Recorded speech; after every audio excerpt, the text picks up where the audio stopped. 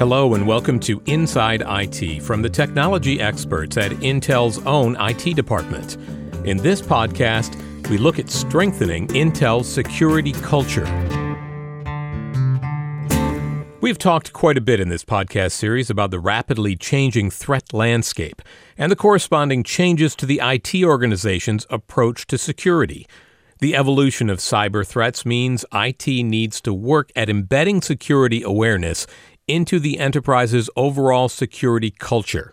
Sochi Montian is a senior director in information security at Intel IT. She says in order to create this culture, education is key. Where Intel is going in terms of the broader Intel transformation, moving from really a PC-centric business to a data-centric business, we identified what are those new skill sets that are required, how can we offer them internally within the organization, and began to create very broad curricula across those various roles. This thinking led to the creation of the Intel Security College in 2016.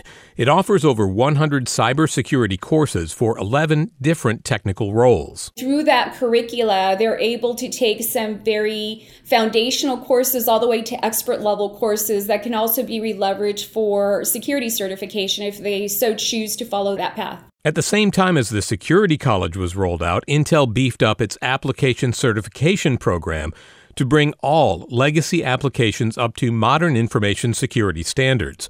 That includes websites, web services, cloud apps, on-premises applications, any software asset with at least 500 lines of code and or 10 or more users. So it's really embedded into not only the application layer, but also into our data layer, all the way down to the way we manage it from a storage perspective. And beyond the Security College, security awareness courses are required across Intel. That ensures that all employees are armed with cybersecurity fundamentals. What is cybersecurity? Why is cybersecurity important?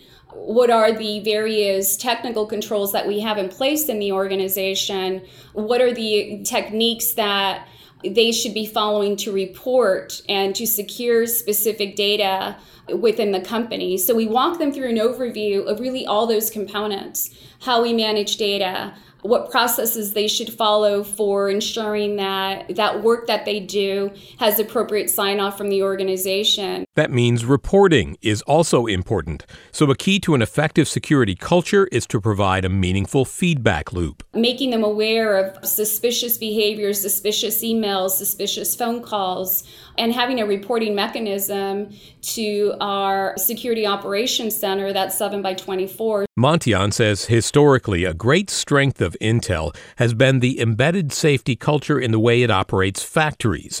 IT's job is to build on that history and extend that safety culture into a security culture throughout the entire organization. As we are looking at it from an IT perspective, it's that same thought process, but it's really building it into the solutions that we offer our end users. There are lots of reasons to build a security mindset across the stack in this way. One big reason is the cost savings. According to the National Institute of Science and Technology, it costs 30 times more to fix application vulnerabilities once the application is in production. It's definitely a lot more expensive to go back and decouple and troubleshoot versus building in security into the way we develop applications or we think through business processes. Montian says this approach of spreading the ownership of security and safety across the enterprise is what is meant by defense in depth. And that's really using automated technologies at the network, at the endpoint, application, data stack,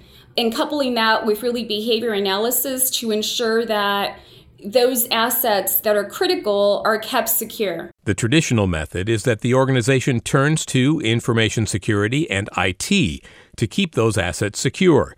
But the new safety culture leverages what Montian says is an overlooked asset: human sensors. Making them aware of what phishing looks like, what to look for, educating them on what they should and shouldn't post on social media, educating them on security components on various social media sites as well as privacy are all really key to giving them really the tools to not only secure their own identities and information that they may have, but in turn also to protect themselves against being a target and a vehicle to access IP or really access into our network. This awareness adds tremendously to the security of the organization, creating a strong human defense perimeter. And if you think about the volume of employees that we have at the organization, you multiply that by the number of eyes and ears that we have, it really provides an additional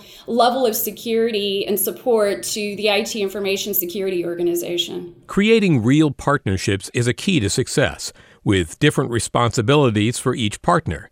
For example, the strategy for infrastructure as a service in the public cloud defines responsibilities that are shared among the business unit who owns the account, the cloud service provider, and Intel IT. A lot of that partnership really enables us to be agile and to be able to provide appropriate solutions to our end users and our business units to be able to do what they need to do in a secure manner. By weaving security into the fabric of the organization, you increase safety without affecting agility. One of the debates that's always out there is security slows down velocity, it impacts performance. And really that's not the case. If you're able to integrate security in the way you develop solutions with our end users in mind internally, it's not an afterthought. It focuses on providing a secure solution with the appropriate velocity and the end user in mind. And Montian says the one thing you can be sure of is that the threat landscape will continue to evolve.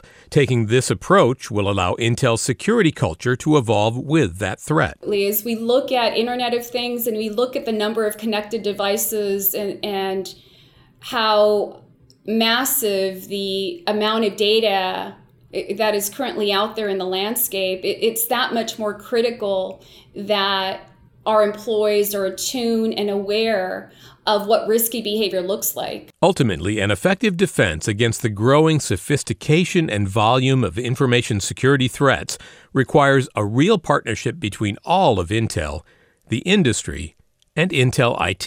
We really see ourselves as providing our end users with the tools and methodologies to make it safe for Intel to go fast.